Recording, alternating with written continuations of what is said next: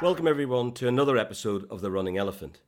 We'll be talking to Iñaki about his vision for the future of Bupa over the course of the podcast series and answering some of your questions about the elephant.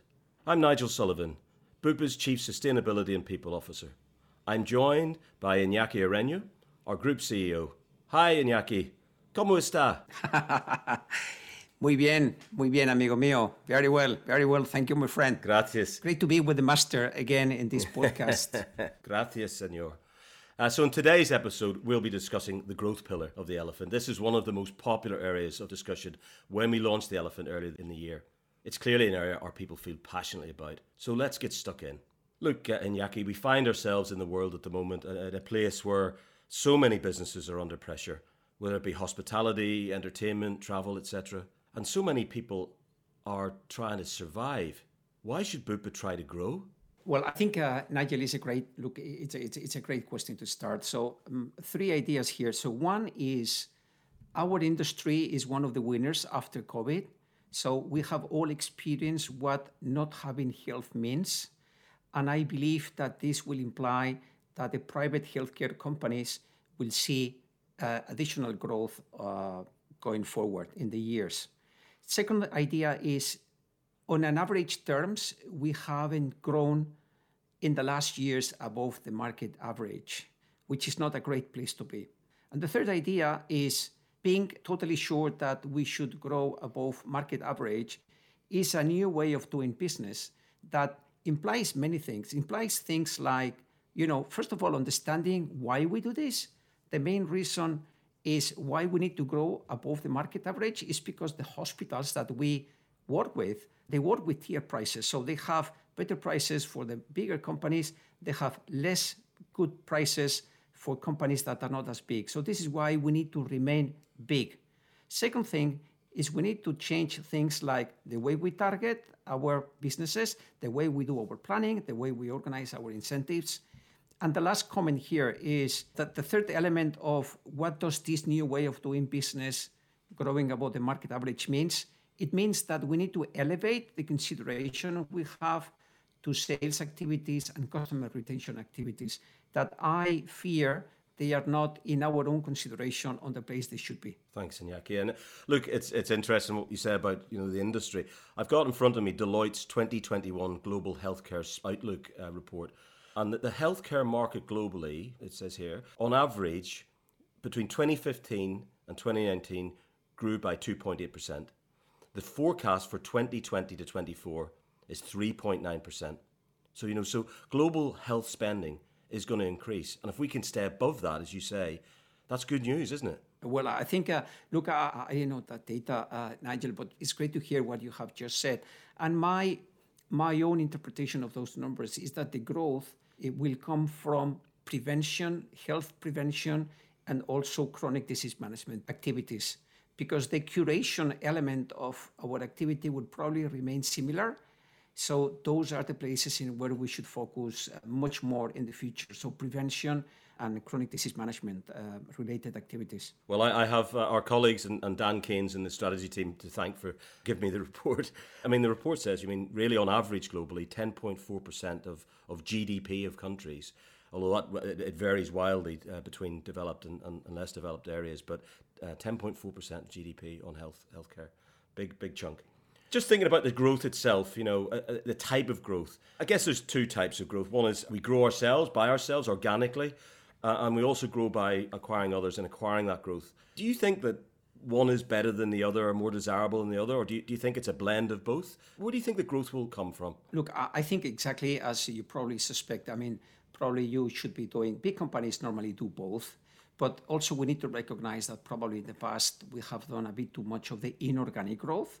So we had this mindset that growing meant acquiring.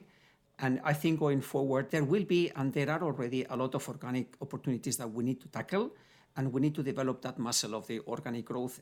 Again, as I said, we would not leave in pass if there is a good opportunity to do an acquisition. We will absolutely do it. But big focus for the future is the organic growth. I thought you might go in that direction, Iñaki, because I think in the past we've probably done a lot of acquisition, and now we've got the platforms to build from, I guess, in many countries. But I also was thinking about the links between that and some of the other pillars like transformation or customer. I mean, do you think those links are really clear between those sorts of things about how we grow?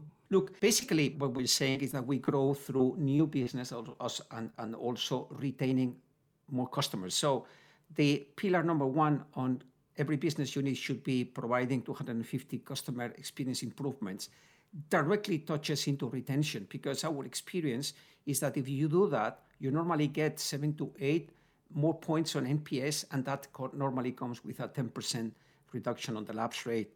And also look the pillar on data. Basically, that pillar says that every business unit should have an algorithm of lapses producing at least a 0.5 reduction on lapses. So this is the way we should see growth in the future. So more customers, but also retaining more of the customers that we do already have. Okay, and you touched on this point earlier on about scale and how important it is. Do you think our scale, which is a global scale, I mean, it's a multinational scale, and our multi-line businesses, do they help us to grow or could they hinder us from growing? I'm thinking about do we really learn from each other in the way that we should? Okay, so there are like two questions here, no, Nigel. And it helps, absolutely yes. Do we learn from each other? Not as much as we should. So I believe that now, from now to the future, and in relation to growth, is more relevant than ever to learn from each other. For example, things that are happening now in terms of growth. There's a lot of beautiful things happening. I don't know, for example, in new sales, for example, what's happening in the UK with SMEs. So there's a lot of revolution behind approach to SMEs. There's a lot of beauty coming from how we're tackling the international businesses in Australia. For example, I was talking to Angus last week, and he shared with me that we have again provisioned 3 years contract with a big group called Haiko in Hong Kong, which was great. What we're doing in retention, there's a lot of, in Australia, for example, we're moving almost 400,000 customers to a different product, and we're achieving a 94% of retention, higher than AOP with no noise. For example, in the UK, we're doing all of the sending the customer rebate, and we have already done several dozens of thousands of customers. I mean, any problem, all done very smoothly. I don't know. For example, there's in agents. So one possibility of growing business is having more agents. For example, what we're doing in India. So Krishnan is trying to move from 50-something agents to 600 and something agents. Why he moved to 600 is because he thought, I want to have a big number. So there's no technical reason, but it's just he is thinking big, which is great, Krishnan and the team. For example, what we're doing in ELA with partnerships. So this is something that Iñaki and the team are doing that I find amazing. And we should share this much more, is the business partners that they have in every country. The question is, why don't we, normally are multinationals also, so why don't we choose these partners in other places? I don't know, for example, HDI, for example, in Turkey now, talking to our locksmith people to do more business. Zurich is a partner, existing partner in Spain now, talking to the Brazilian people to do business in Brazil.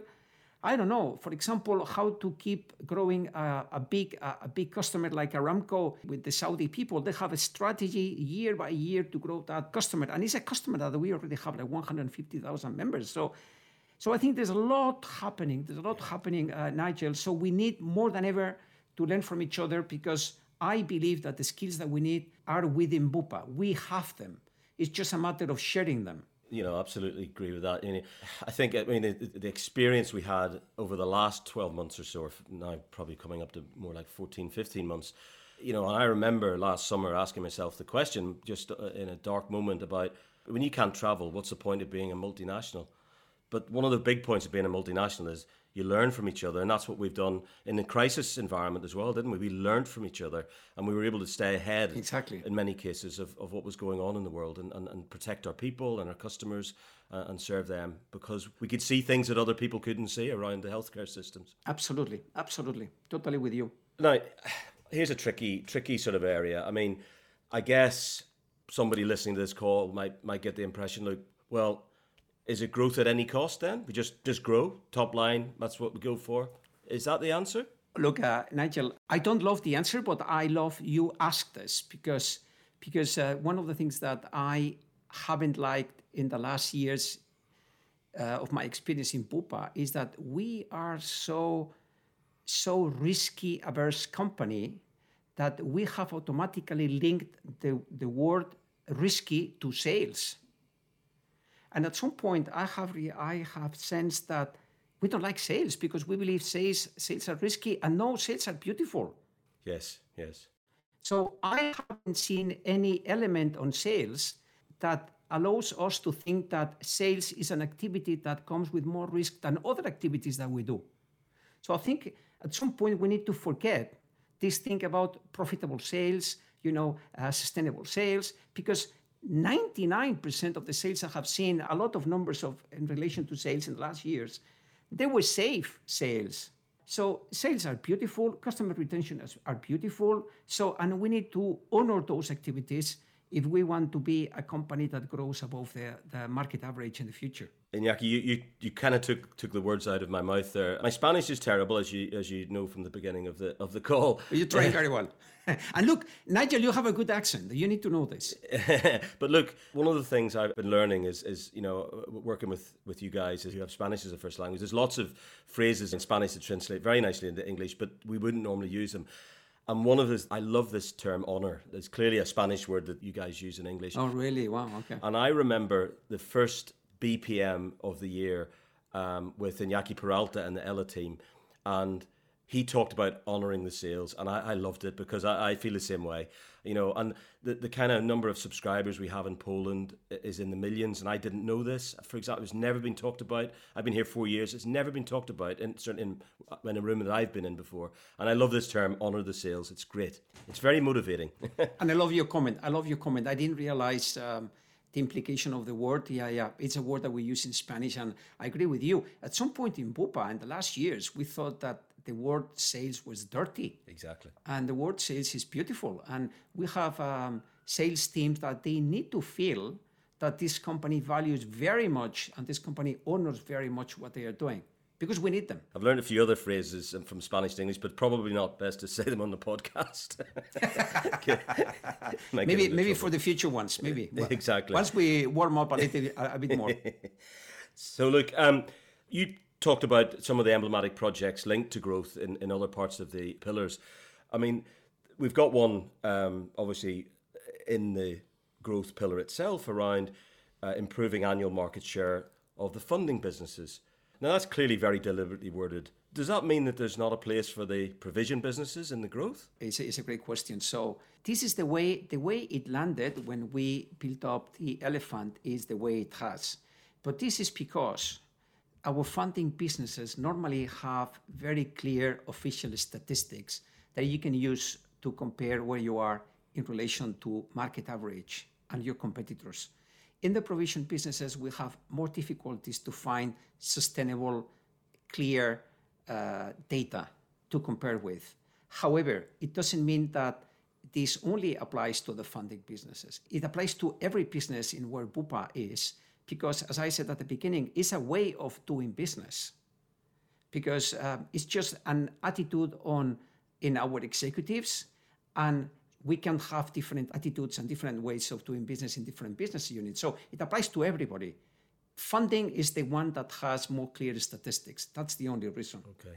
And I think where we've seen some really positive growth, it's also funding and provision working together as well. Is that right? Oh yeah. I mean that's one of the big opportunities that we have going forward. No question, Nigel. And also look, COVID is also bringing the need of working together, funding and provision is bringing that need even more seriously and more heavily for the future. Iñaki, look, thanks again for taking the time to talk to us and answer my questions. I think people appreciate it. It's great to see you again. So there's another word for you for your Spanish lessons, is maestro. So you are the maestro of the podcast. Where you make things very easy. So thank you very much. Thank you to you, and thank you everybody for being with us today. Everyone, I hope you enjoyed this episode. If you want to get in touch, if you have any questions or comments, please drop us a line at runningelephant@bupa.com. Make sure to watch out for the next episode. Thank you, and goodbye for now.